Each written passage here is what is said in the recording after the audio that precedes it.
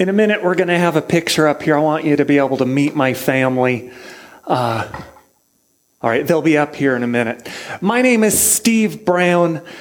I was here 2.5 years ago when I got to meet y'all, and I want to tell you, when we were invited by James and Ashley, our longtime friends, to come and meet you guys, it just meant a lot. And Tanya is really sad she's not able to be here with me to be able to meet all of you again.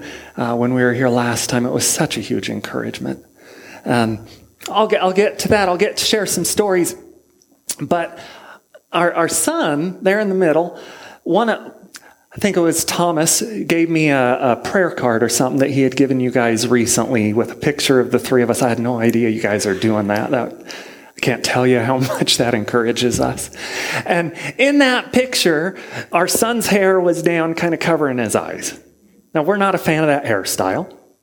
I've told my son, you can choose your hairstyle. You can't color it. You're not going to have green hair. You're not going to have purple hair. You could choose your own hairstyle within that kind of limit. And it was growing, and his mama was saying, Pokey, please cut the hair. Let me cut your hair. I don't like it in your eyes. And I'm, buddy, it's not my hairstyle either, but okay, you can do what you want. Well, this picture was taken on our 19th anniversary about a month and a half ago. And Boki, for probably the first time in his life, was early to school. He tends to run a little behind. And so he ran to school. He was in a hurry. He actually showed up early.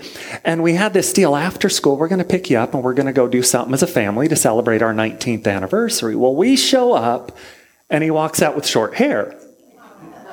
See, he wasn't early to school. He left the home early because he wanted to run to the barber to get his hair cut. And he said, happy anniversary, this is your present. Yeah, isn't that cool? Isn't that cool? So that night I said, you know what, Boki? You often hear, obey your mom and father, right? That's kind of important. It's in the 10 Commandments, and Paul says that again in Ephesians chapter 6. But I like the Ephesians chapter 6 version because it says, children, obey your parents. And that's what we need to do when we're young in faith, when it's little kids. Tell them, do this, do that. Here's where you step. Here's what to wear. I got to tell the seat needs the small details of life and obey what I say. But Paul continues. He says, obey your mother and father. Honor your mother and father. And there's a huge difference between obedience and honoring. Obedience is, as a little child, I got to tell you all the details, Boki. Do every little word I say, and it's going to feel like we're controlling you. And in some ways it is, because we're trying to help you learn and grow. But as you grow older, we're not going to tell you all those details. It says to honor, and what honoring is doing something just because you love somebody. And I said, Boki, we didn't tell you had to cut your hair. That was really honoring. You were doing what Paul was saying there in Ephesians. I like that James was reading from Ephesians this morning, a different part of it. But that's my family. And I'm sorry they can't be here this morning. Actually, I just thought, I have a weird request. Can I take a picture of y'all? Because Tanya's not here, and I want to send her a picture and let her know that she is part of. So forgive me. I'm just going to pop a couple of pictures. And one more over here on the side. Okay, now she's going to tell me, Stephen, you shouldn't have done that. But she's as much a part of what we get to do as I am. In fact, he is as much a part of what we get to do. We don't want to serve God over there and have Boki feel like mom and dad are the missionaries and I'm just this Serb-American kid. Mom's Serbian, I'm American. Actually, we all have dual citizenship. But we don't want him to feel like that's our stuff and then here's Boki. He's just a kid doing his thing. And we tell him, you're a missionary kid, but you're not a missionary kid because we are missionaries. You're a missionary kid because we are missionaries. It's just you get to be a missionary in school. You get to be a missionary. He's 11, almost 12. You get to be a missionary among kids where we don't get to be. And so this is my missionary family. And I miss them. I miss being here without them. I get to be here right now because we had a free Air Miles flight and we haven't been here for a couple of years. And my mom's not as young as she once was. And I'm here to be able to spend time with her, and I get to visit some of my good friends, like visiting you guys. So that's how I get to be here and they don't. And because of the situation with COVID and Tanya's mama now lives with us and different things, we just felt like the timing wasn't right for all of us to come. And Tanya not only supported me in making this trip, but really encouraged me to come here and be able to spend this time with my mom and also get to spend a little bit of time with you guys. But I get a lot of questions from people. I'm not sure what slide's next or if it'll go. Sometimes it's too big of a distance. Might not work. Could you go to the next slide?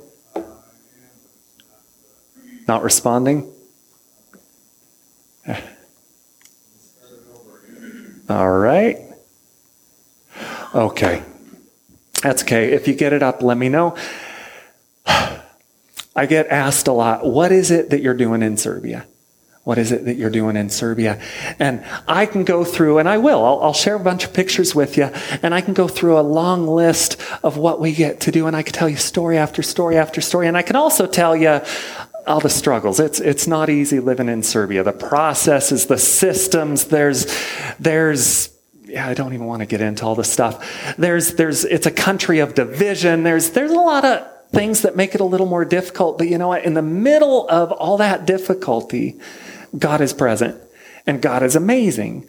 And God knows that when it's hard, when it feels like we can barely stand up, when it feels like we just want to get up in the morning and cry because things are getting so difficult right now, He knows what we need.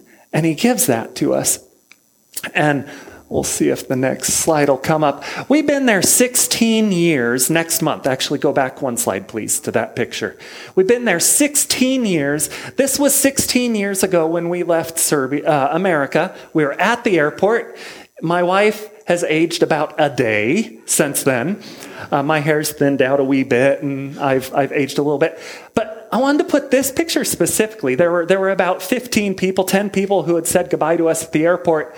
But you might notice that young man over my left shoulder, he now has a beard, and he was standing up here reading the Word of God this morning. James Klein was there to say goodbye to us 16 years ago. I don't know exactly how old you are, but about half your life ago. And so that's how long we've known James and Ashley and loved them, and they've been such a blessing to us. If you can go to the next. Yeah, this won't be working. So I wanted to share with you where we live, and I know I'm only going to point at one screen, but the big green up in the upper right corner, that's Russia. That's in the news right now. And then the blue down to the left of that is Ukraine. That's where all the news is about the war going on and things, and be praying for them and that situation. And then down from there is the red country, Romania, and then is a country that kind of to me looks like Barney the Purple Dinosaur walking, a yellow country called Serbia. And that's where we get the honor of living and working. And my wife is from southern Serbia. About 20 years ago, I went to Serbia for the first time. I have a distant American cousin who married a Serbian man who was a pastor of a church in southern Serbia. Long story. Fourth cousin, fifth cousin, twice removed through marriage, but we're related somehow, and we knew him. And I went to visit him. And I met this young lady who was the worship, or not the worship leader, she was the youth leader at their church. I fell in love instantly. In fact, 20 seconds into our conversation, I think, this is the woman I'm going to marry. And then I think, you make fun of people who go to Vancouver, Washington for a girlfriend. You're never going to see her again. 11 and a half months later, we're married. And from the beginning, we knew that was where God was going to want us to live. And hey, it does work, except it just goes back and forth. All right, if you can go to the second map. There we go. And And here, this is what's former Yugoslavia. If you're my generation, I'm 46. So if you're 40 or above, you probably don't realize what Serbia is. You probably remember Tito and the former Yugoslavia. What is the former Yugoslavia is now 7 nations: Slovenia, Croatia, Bosnia and Herzegovina, Macedonia, Montenegro, and the southern region of Serbia, which is now declared independence, Kosovo, and of course Serbia. And we get to live in and serve God in Serbia. If we can go to the next slide. It's a close-up of the country. Can't really see it. It's a little blurry, but toward the bottom, one of those red dots where the rivers meet is a city called Niš, and that's the city where we live. It's a great city. It's the third largest city in the country, third largest university city in the country, meaning there's about 10% of the population as university students. Wow. A lot of opportunity. And you'd be thinking 250,000 people. It has to have a great Protestant evangelical population, right? There are 4 Serbian churches. Each church has 15 to 25 people maybe. And then one gypsy church, which isn't much better than the Serbian churches. It's got 20 to 30 people. There's roughly 100 Protestant evangelical believers in this city. I didn't do the math, but it's way under 1%. 250,000 people, some people say up to 300, and roughly 100 Protestant evangelical believers, Bible-believing believers. 84 to 86% of the country claim to be Serbian Orthodox, and for a majority of them, that just means I'm Serbian, I have the passport, but many of them will say I'm an Orthodox atheist. I'm Orthodox because I'm Serbian, but my actual faith is I'm atheist, or I'm agnostic, or something. There are some, and we love it when we meet them, they say, I'm an Orthodox believer. And when they use that term believer, it doesn't necessarily mean they have faith in Jesus Christ, but it means I am an Orthodox actually trying to practice orthodoxy, actually trying to follow God as best I can. And I love it when I get to meet those people. One of our neighbors says, yeah, I'm an Orthodox believer. And that's encouraging. And some of those Orthodox are true Bible-believing, Christ-following individuals. So when I say how many Protestant evangelicals there are some other Orthodox who truly believe and are children of God. But it's not a large number. And so people ask what we do in Serbia. Well, what we get to do in Serbia is there's 250,000 to 300,000 people, roughly 10% of whom are college students. And our main focus is working with college students. And so what do we get to do? We always like to say we like to do evangelism and discipleship. Well, that's our goal. And I realize that's more the tools of our goal. I think the goal that we really have is to love God and love people wherever we happen to be, and God's called us to be in Serbia. Can we go to the next slide? I love this passage in Matthew chapter 22, verse 34 through 40. We've titled it the Great Commandment because the religious leaders of Jesus' time, the Sadducees and Pharisees, 2 groups, fighting groups, they couldn't agree over the color of grass, and they're fighting with each other, but they're together and being against Jesus because he's preaching something a little bit different than they wanted preached. And so it says here that as the Pharisees saw the Sadducees, they're enemies, but at least they had a common enemy, so they kind of were together against Jesus. As one group saw another group was failing at discrediting Jesus, they went up to Jesus, and one of them said to Jesus, what is the greatest commandment of all? What's the greatest commandment? Now you have to realize, Old Testament has more than 600 commands. 600 commands. And they're saying, which one of the 600 is the most important command? Well, no matter what Jesus said, they got him, right? If he says it's command A, they say, no, it's B. If he says B, they say it's C. If they say it's Z, then no matter what he says, they think they got him. So they say, which of all these commands is the most important command? And here's what Jesus said. And he said to him, Jesus said to the accuser, you shall love the Lord your God with all your heart, and with all your soul, and with all your mind. This is the great and first commandment, and a second is like it. You shall love your neighbor as yourself. On these two commands depend all the law and the prophets. Let me say this another way. Jesus was asked, what's the most important commandment? He said, love God with everything you got. Love God. And if I got to give you a second one, it's love people, but I don't even have to give you that second one of love people, because if you love God, you're going to love people. And this is talking to a group of people. This is talking to a group of people who have a list of rules, a set of rules about how to love God. And then they have a list of rules about how to obey the rules, about how to obey the rules, about how to obey God. And Jesus is saying all those rules, even the rules that God has given you himself, come down to just your heart. Love God. And he says at the end, all of the law and the prophets depend on that. The law is the first 5 books of the Bible, the Pentateuch, the books written by Moses, and the prophets are the prophetic books in the Bible. And he says, everything you've heard God say comes down to this.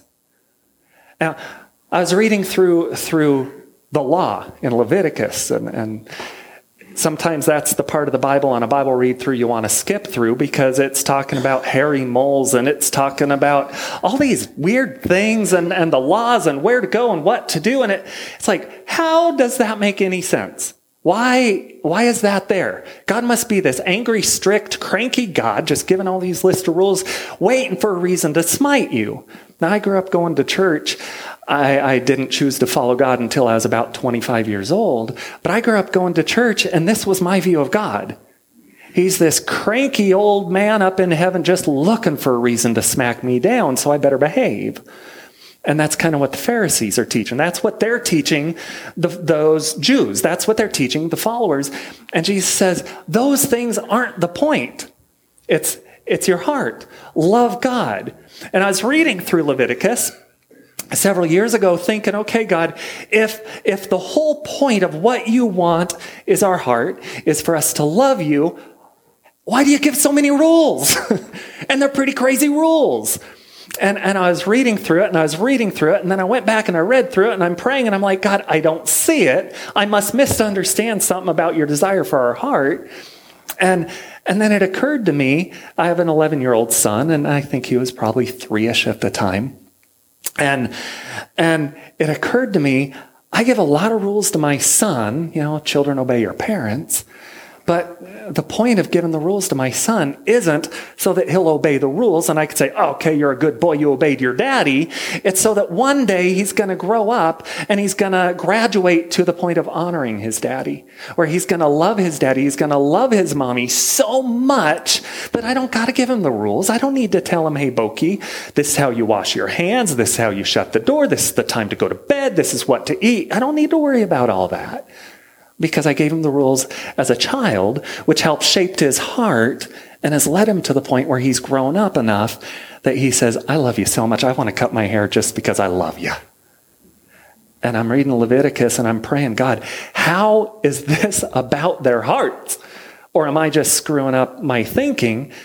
And I realized, I believe all those rules in the Old Testament, they're not there because God wanted them to obey a whole list of rules. They were there because he knew their hearts. They're sinful. They're depraved, if you want to use that word, which means all of every part of their lives and ours is dipped in sin. And he's saying, I know that. I know you're a little child. I know you need boundaries. And so I'm going to put all these list of rules, these boundaries on your life to put you in a place that I can work on your heart and change you. So what's the most important commandment? Love God and love people. So what do we do in Serbia? We love God and we love people. I was going to go on if you don't mind. Thank you. But there's this other really popular command, and it's kind of a missionary's credo, right? It's the Great Commission. Again, I grew up going to church, and I have memories of church that I wonder if it was just me being a cranky kid and I don't remember right. So I'm not going to talk about what I really remember from church growing up, because I'm guessing a lot of it was my wrong view and my wrong memories. But the way I remember was there were a couple missionaries that would come to church, and every time they would come to the church when I was growing up, they would talk about the Great Commission. That's this. Jesus says, go into all the nation, make disciples, baptizing them, teaching them. And these missionaries would say, see, the Great Commission says go. So why are you sitting here in church? It says to go. Go to Serbia, go to Siberia, go to Egypt, go. Well, I grew up and I finally decided to give my life to God when I was about 25. And I don't read Greek, I don't read Hebrew, but I do know how to read commentaries. And when you look at this passage, the word go is not a command. It translates as a command in English. As we read it, it sounds like go, but it actually is saying, as you are going, because you will. You will go to Serbia because God has called you to Serbia. You're going to go to Welch's. You're going to go to your work. You're going to go to your job. You're going to go to Washington. You're going to go to Idaho. Maybe God's going to call you to some foreign country also. But you're going to go. And as you are going, wherever it is that God has you going, the one command here, make disciples. And then it says, how do you make disciples? You make disciples by baptizing them. What is baptism? It's not dipping someone in water. That's the symbol we use in baptism. But what is it? It's a symbol of I am identifying with the life, death, resurrection, cleansing of Jesus Christ, and I choose to give my life to him and to follow him. So it says baptizing. I think that's basically saying evangelism. Help people know who Christ is, identifying with him as children of God, teaching them all that I have taught you, the Word of God, how to live as Christians. And in the Bible, it teaches that when we become children of God, it's done, right?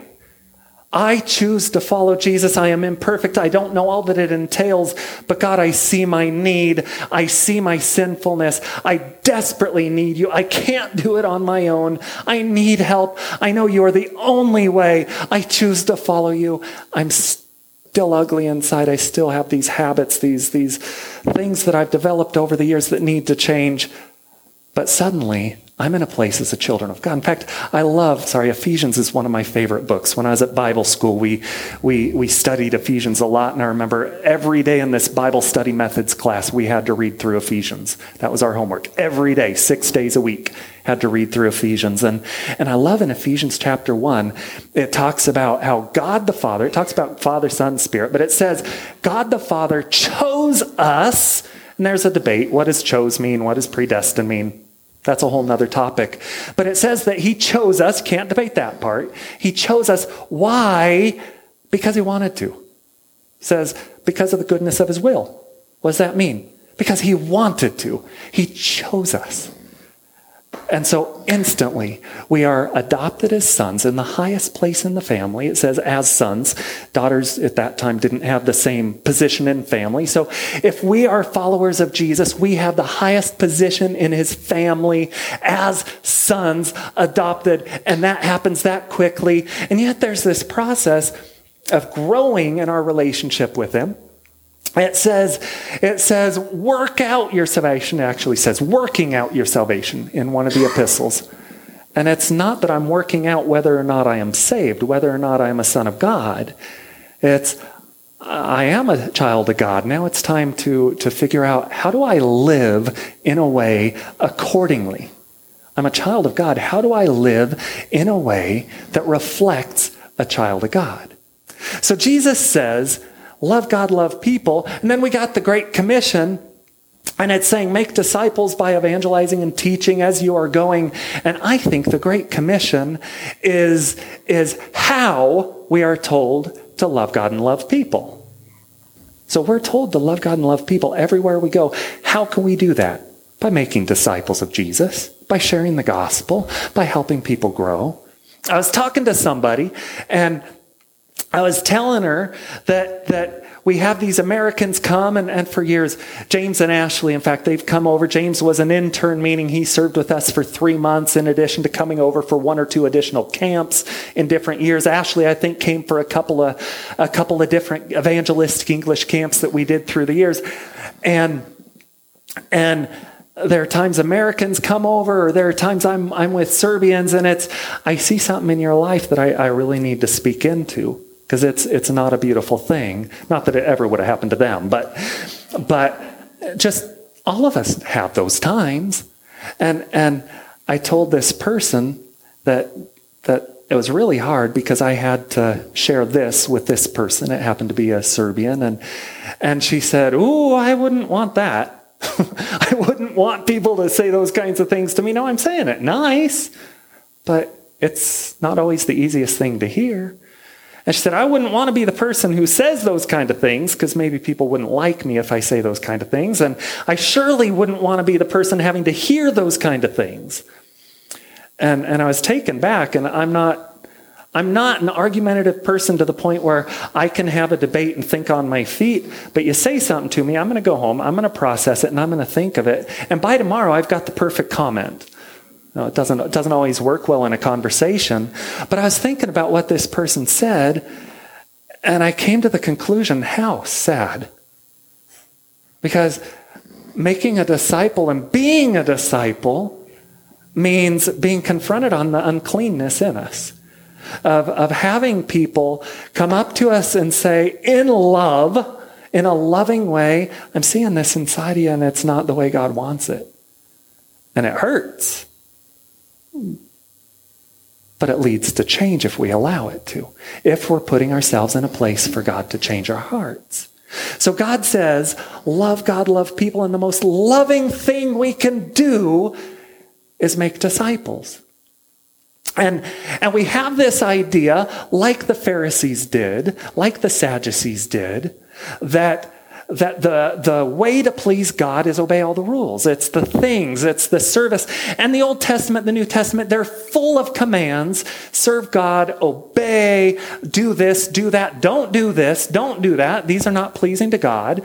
And it's like, sorry, I'm not used to a microphone there. Our churches in Serbia are so small we don't have microphones usually. But we have this idea that if I obey the commands of God, then that's pleasing God. Or another way to say it, if I obey the commands of God, I kind of deserve to get into heaven. And for us here, right, we're churchgoers. I don't know where your hearts are with God. Only He knows that, but we're churchgoers. So it may be for you, well, if I go to the Sunday service, hey, I got that box checked off. If I give a tithe, 10%, not 9, not 11, it's 10. That's the magic number, right? If I give that 10%, don't ask me for 10.1. If I give that 10%, then I got that box checked off. Well, maybe I'm going to act as an usher. I don't know if you have ushers here. Maybe I'm going to act as a daycare worker during the church service, or a teacher, or a home group leader, or help lead worship, or I'm going to check off these boxes of do it, do it, do it, do it. And God, I got them checked off. And yet Jesus says, it's not the list of things to do that's the most important. It's your heart. And if I got your heart, then you're going to do those things, but not because it's on the list. Think about marriage. When you get married, are you saying, okay, we got a contract. She agrees to make dinner for me. She agrees to do the laundry. She agrees to, and I know that those are stereotypical old school. I don't know what the list would be, but she agrees to X, Y, and Z, and I agree to tell her twice a day, you're pretty. I agree to tell her thank you after I eat her food. I agree to take care of the yard, and if the tires need to be changed from summer to winter tires, I'll take care of that one. It's a contract. I got a list of duties I'm going to do because we're getting married, and then you're going to know I love you. Then we're done. Now we're married. No, it's not that kind of contract. Actually, for some it is. And we see the divorce rate being pretty nasty inside the church, just like outside the church, unfortunately. That happens. But that's not what marriage is meant to be. Marriage is supposed to be this love affair where you say, I love you so much. I want to get to know your heart. I want to get to know your likes. I want to get to know what pleases you, what displeases you. I want to get to know the things that are beautiful in you, but then there are going to be some things that need a little bit of shaping, and I want to be able to, as the one who loves you, speak into those things. It's not about a list of do's and don'ts. It's about the heart. Love God, love people, and all those other things are gonna come into place, not because of the list of do's and don'ts, but because of the heart. And serving God needs to be actually serving each other too. It's supposed to be a response of the heart, a response of my love for that person. And yet with God, why would I even love him? The Bible says the only reason I love him is because he loved us first. So God, when I totally didn't deserve it, and now I 99% don't deserve it, but when I 110% didn't deserve it, I wasn't even trying to follow him, he loved me. Why do I love him? Because he loved me. And he loved me so much that he decided to send his son to die on the cross so that I can have a relationship with him. And so I love you, God, because you love me. And I don't know what it means to love you and how to show you that love, but I want to learn it. Please help me learn it, God. And out of a response to his love for us, we love him. And out of a response for us loving him, we say, okay, God, how can I show you love back? You're so amazing to me. You know, Tanya is an amazing lady. Her picture's not up here right now. Tanya is an amazing lady. And she will do all sorts of things that I look at and I'm like, oh, honey, I can't repay you for that, but I sure want to try. And it's that kind of thing with God, but much more magnified. God is so amazing and his love is so unbelievable that the response is supposed to be, oh, God, I love you. Oh, why do I love you? Because you love me. God, I love you. How can I show you that love? Oh, these are the kinds of things you do and don't like. I want to please you, God. I want to please you. So what do we do in Serbia? We love God and love people. And our desire, our goal is to help people know what is it about God. First, what is it about God that's so attractive? If you don't know who God is, who is he? And why would you even want to love him? Do you mind going to the first set of slides with pictures? There we go. And it says, make disciples. How do you make disciples? By baptizing. Basically evangelism. Helping them come to Christ, into relationship with Christ, to be a child of God in the highest place in the family, place as sons. These are pictures from something we do called Alpha Course. And I want to say 90%, 95% of the evangelism we do is not an organized event. Serbia is not an organized event culture. It's a relational culture. And so 99% of what we do, here on the right side of the picture, you see a backpack with a bunch of folded up pieces of paper in it. Those are what we call Tanya's evangelistic letter. She's Serbian. She understands the culture. She grew up in the culture. She grew up in communism. She lived through the Civil War. She lived through the NATO bombing of her country. She's lived through all of this. So she understands the people and she's able to relate to and speak to the people in a way that I never will. And so she wrote this letter, and it's the gospel message as it applies to Serbia. So it's the gospel message. There's verses in there. And it says, we're Orthodox, but we don't know what it means to be Orthodox. So here's what it means. God's son, Jesus, came to die for us. And we're all sinners, but we think we're good. But here in Serbia, here are some sins that are common in this country. They literally will say, not everybody, but some, I'm going to the witch to curse the person who is offending me, or to know what's up for my future. I'm going to the witch. I can't say the word right now, but it's obviously in Serbian. They don't say the word witch. But they say, I'm going to the witch. Well, that's not good. But I'm going to go look at my horoscope. That's one of those things that God says is not a godly thing. Oh, well, I'm going to go home and be with my boyfriend or girlfriend. Well, you know what? That's another one of those things. God says that's not the way he calls us to live. That's not the best possible life. That's something God calls sin. And this letter has those kind of things. And in it, she's explaining the gospel. She's saying, in Serbia, here's some things you might identify with that apply, help you understand what the gospel says. And then, something that I thought for a while was really strange. She's got, I think, 3 prayers written in this. And I asked her once, I said, Tanya, your letters are great. And they're amazing conversation starters. Amazing conversation starters. Someone asked me the other day, Steve, what are the questions you use to start evangelistic conversations? And I told him, I'm going to disappoint you because there's not questions. We speak. Tanya says, I got a present for you. I'm a student of theology, and she is. She's attending a Bible school in northern Serbia, slowly on distance, working her way through. But she says, I got a present for you here. I'm a student of theology, and they assume it's Orthodox Bible College. And some of them will ask, is it Orthodox? And she says, well, it is Orthodox theology, yes, because they believe the same Bible we do, plus a whole lot of traditions and different stuff. And she'll say, I've got a present for you. And she'll be able to say, here's what it is. Here's what it says. And she'll walk them through what it says. And in there are these 3 prayers. So I asked her, why have those 3 prayers? Because I can read a prayer, my heart doesn't believe it. Kind of like singing songs, worship songs, right?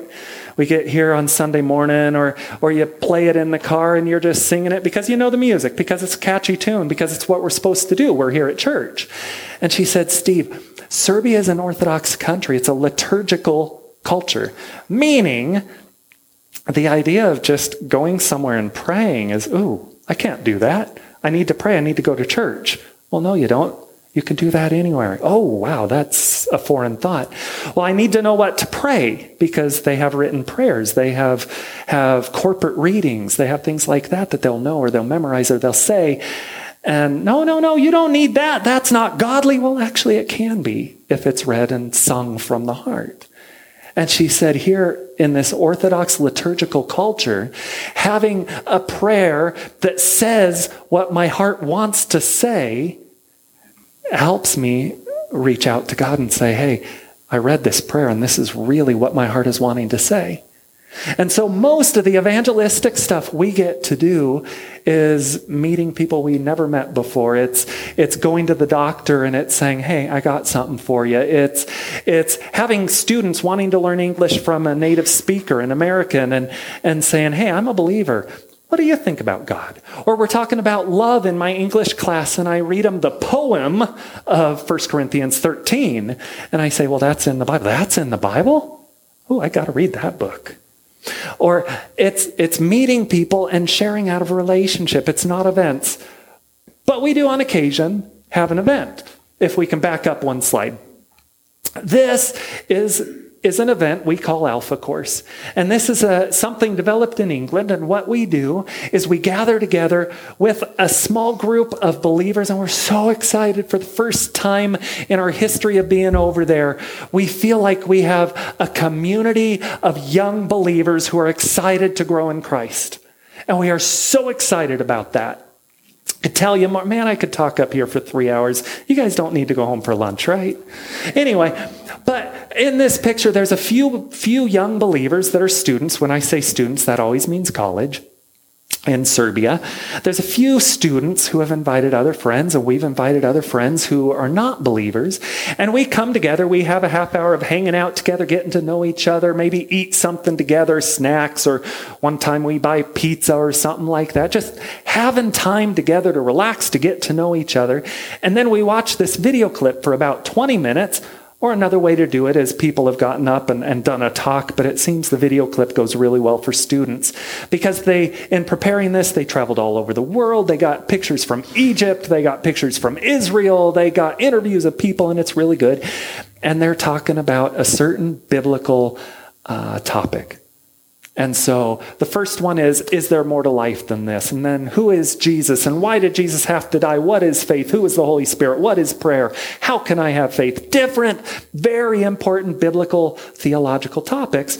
But we're telling them, hey, whoever you are, whatever you believe, come, let's watch that together. Let's spend some time together and let's have a chat about it. And so we get to sit around and talk with non-believers. What do you think about this topic? There's a picture down here in the low right of 2 gentlemen. The one with the dark hair, his name is Stefan. He came this one week. He speaks great English. And so there were a couple people that connected with some Americans that are partnering with us. And so they brought some of their friends who speak great English. So I had a small group with English speakers. Tanya had some with Serbian speakers. And so we're having this discussion group, and he says, I'm an atheist, and I don't agree with anything you're saying, but he was really fun, lighthearted, good attitude, not confrontational. And he and I would go back and forth, a little sarcasm, a little joking, and he told me I like to debate. Well, in college I did some debate, so that was kind of fun for him. And so at the end, I said, okay, we're done with the discussion group time. We can stay and talk until midnight, but does anyone else have a comment or question? And he said, yeah, I do. I'm thinking, oh no. And he said, I don't talk about these things with people because I disagree with everybody. And he said, but I come here and I disagree with everything you have to say, yet I don't feel judged. And that feels really good. And so I just want to say thank you. Like, oh, thank you, God. That's what we're after. And I told him, that's what we want, Stefan. We want a place where you can come, agree with me or not. I would love you to agree with me. But if you don't agree with me, let's have that conversation. Let's talk about it. And here we get to have that. And I could tell you 10 more stories about these people, but because of time, I won't. If you want to take more time later, feel free to ask me. Can we go to the next slide? And we love God and love people. I'm a native English speaker, and there are people who want to learn English. And so I organize English courses as a way of building relationships. During the English courses for the intermediate and more advanced students, I start by saying we're going to do some listening and recognition, and I paraphrase a Bible story, and I write it out, and I give it to them written out, so they've got the Bible story written in front of them. And I read the Bible story to them, and then at the end I ask them, are there any terms here that are new for you? Any questions? And we've had students say, what is forgiveness? What is redemption? What is sacrifice? What do these terms mean? Well, here, let's talk about that. And it's been really, really great. But the purpose of this is to develop relationship, to develop trust, where we're able to go to coffee. It's a relational culture. We're able to go for coffee. We're able to go for a walk. We're able to spend time together later and get into that deep conversation about who is Jesus Christ and why should you care. And even in the time of COVID, at this time, we were allowed no more than 8 people in a room, and we all mask up, and that's fun to teach with a mask on for an hour and a quarter at a time. But, you do what you gotta. But God gives us this opportunity to love God, love people, making disciples, reaching out in His name, even in the time of COVID. Can we go to the next slide? And this is a picture every year, our team, where we serve with InterVarsity Link. You might be familiar with InterVarsity Christian Fellowship. InterVarsity Link is the part of InterVarsity that sends missionaries abroad. So our national team, the national organization, is called EUS, Evangelical Fellowship of Students.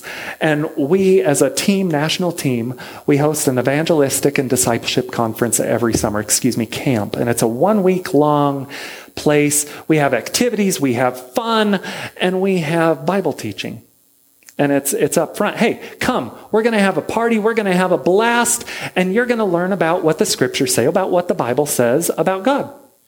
And some of these, let's say half are believers and half are not.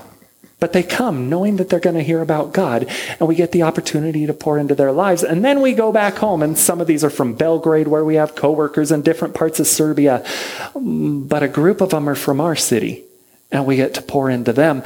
There's up here on the top, there's 2 girls sitting on either side of my son.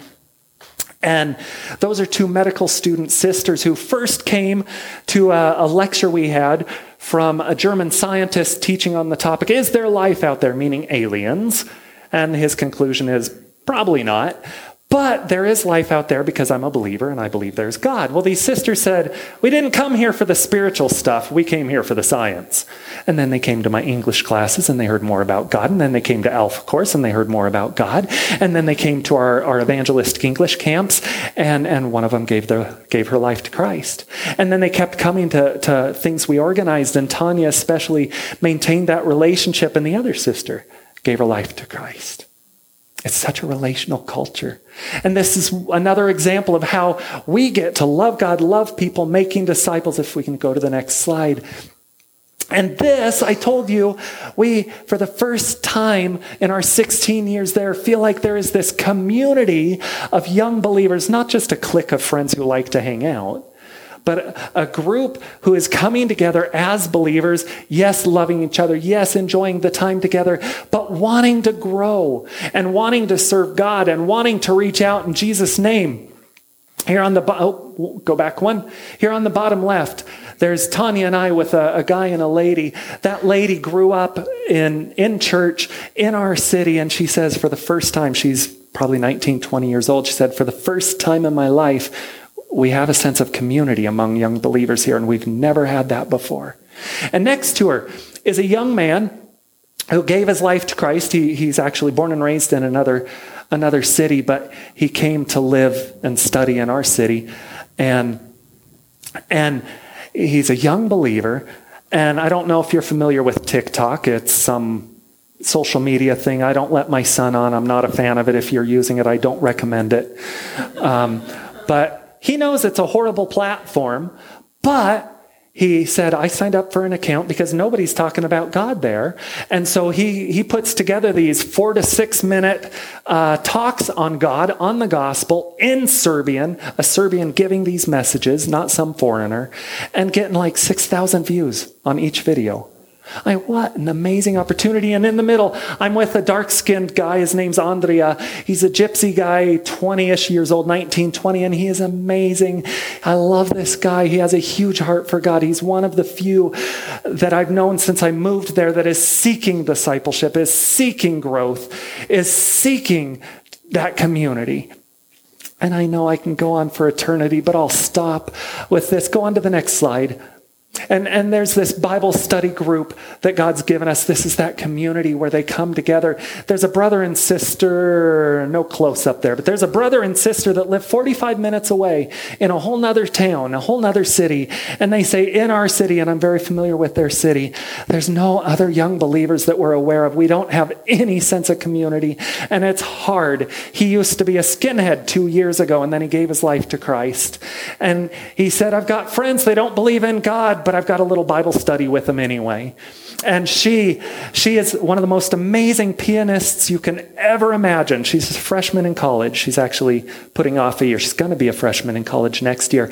She plays the piano with such fervor, such passion, and she says, I do it because I want to do it for God. And she is amazing. And because there's no community in her community, no Christian community, she said, I signed up to be in this gym, and I need to work out anyway. And I use that as a way to meet people, to be able to share the gospel, praying that he'll let me work in their lives. He'll work through me in their lives to share the gospel and build this community where I'm from. If you can go to the next. And we get to, as a team, do a discipleship conference similar to the camp, but this is primarily concentrating on believers. And thank you. One more. That's the slide I was after. We do get the opportunity to do things like I'm doing today. I do get to teach at church. I don't like to say the word preaching. I know it's not right, but in my mind, when I say preaching, I'm talking down to people, or someone's talking down, you foolish people, you know nothing. I don't like that. To me, whoever's up here speaking needs to be saying, hey, here's what God's teaching me, and I want to help you learn the same thing. And so I get the opportunity, and Tanya gets the opportunity in different ways to teach. And that's great. But just at a conference where a gentleman named Greg Ogden, he's an American pastor, he was speaking, and he made lots of great points, but there are 3 quotes he said I want to read to you about preaching and about discipleship. He said, a big part of preaching is calling people to come out of the crowd and enter into a relationship with God. Huge, big thing. It's calling people to say, okay, you came to the local church, you came to the big group. Now let's get in small group and grow together. Let's work on that discipleship. Discipleship does not happen here in a group of 100. Discipleship happens life to life, small group, me caring about you, you caring about me. That's where discipleship is. He said, even the greatest preacher ever, being Jesus, of course, didn't rely on his preaching for discipleship. And that just blew me away. Even Jesus, amazing preacher, huge crowds. He said, okay, I'm going to preach to the crowds. It is big. It is important. But now I've got my 72 disciples. You know what? I've even got my 12 disciples. But wait a minute. I've even got my 3 disciples that I'm going to spend extra time with and disciple and pour into their lives. And he said one other thing. He said, if preaching could make disciples, we would have finished the job a long time ago. And I thought that was amazing. Because it's true. A lot of times we think, oh, I'm being discipled. I come and I listen to a service. But that's not what it is. And when we get the opportunity to teach, what we're trying not to do is saying, okay, you came to this, whatever I'm teaching at, you're all done. Go home, be happy, be filled. It's okay. Learn from this to grow, take it home. But then say, how can I get more? How can I get more? I want to grow closer to Christ. I want to grow closer to Christ because I love him in community. Where's the community here that I can grow in? Where can I find that? And go ahead and go 2 slides. I love that slide, but I'm going to skip that one because I know I'm talking a whole lot. And I could talk for 3 hours if you want, but for your good, I won't. But if you want to know more stories, you want to know more things, I'm more than happy to share that with you. So we're called to love God and love people in the most loving thing we can do. And I say we, it's not Tanya and I. Yes, it's Tanya and I, but it's every believer. And if you have chosen to follow Jesus, if you have chosen to be a child of God, you are called primary, most important command ever. Love God. And if you need a second one, love people. But if you love God, you're going to love people. In fact, the Bible says, if you say you love God, but you don't love people, you're a liar. You don't love God because you can't love God who you can't see if you don't love the people you do see. So love God. And what's the most loving thing we can do? Make disciples. And we get the privilege of being called by God into the context of Serbia, not an easy context. It's hard. It's a hard life there. Systems are hard. People tend to be a little more abrasive and gruff. I can't think of the right word, but a little more in your face. But you know what? At least they tell you what they think, and you're able to have those conversations. It's not always easy. It's hard. I still struggle with culture shock. I've been there 16 years, and I'm still struggling with some culture shock, and yet I come back here, and I can't tell you the reverse culture shock I'm having right now. I mean, talk about one thing. I don't know how many people are here. Let's say 100 people. There's 50 to 100 people here. I haven't seen a church with this many people in Serbia. There's 1 or 2 that I know of somewhere in Serbia about 4 to 6 hours away. So there's a culture shock. Go into Fred Meyer's. Do you know how many options of cereal you have? I mean, you have an aisle of toothpaste options. Toothpaste is toothpaste, isn't it? Anyway, but it's not always easy. But you know what? God is there. And I love the rest of the Great Commission. So what I read was verse 19, verse 18, and verse 20 all around it. Jesus says, before he says, go and make disciples, he says, all authority in heaven and earth have been given to me. What's that mean? I have control over everything. All those demons, all those evil powers, all those satanic powers that can come and attack you and tempt you and discourage you, I got authority over them. All those people in your culture who are going to be against you following me, I've got authority. In Serbia, if someone decides to follow Christ, they're likely facing shame and criticism from their family. They're likely to go home and have their parents say, "You fool! What are you doing shaming us like that? You're no longer Serbian. You're no longer part of this culture because being Orthodox means being Serbian. Being Serbian means Orthodox. And now you're what? Part of that cult?" It's not always easy. But even that, Jesus is saying, I've got authority over all that. And then he says, go make disciples. And then at the end, verse 20, he says, depends on your translation. I think I grew up with King James. It said, and lo. I think the ESV that I read now says, and behold, Okay, in the whole thing, there are 2 commandments. One is make disciples. The second command in those 3 verses, based on Greek grammar, which I don't read, but I know commentaries. The second commandment is behold, means listen, pay attention. This one's important, so you be quiet, listen to this. I got all authority, make disciples, so pay attention. I am with you. Wherever you go, to the ends of the earth, even to Welch's, even to Serbia, and sometimes driving out to Welch's, it feels about as far away as Serbia. But no matter where it is, as you go to work, as you're in your family, as you're in Welch's, as you're in a tough family situation, as you've got people at work ridiculing you, as Serbian students go home and their parents say you're no longer my child if you choose to follow that Jesus, I am with you. I've got all authority. Go make disciples. That's what you're called to do as children of God. That's what I'm called to do, and I'm called to do it in Serbia, and I wouldn't have it anywhere else. I love the city God's called us to. I love the people God's given us to disciple. Can we go to the next slide? I put this one together late last night. It's the one I'm thinking. These are just a few of the people that God has given us the privilege of discipling in Serbia. And it is amazing. And sometimes we get caught up, we have to do paperwork, or we have to study, or we whatever.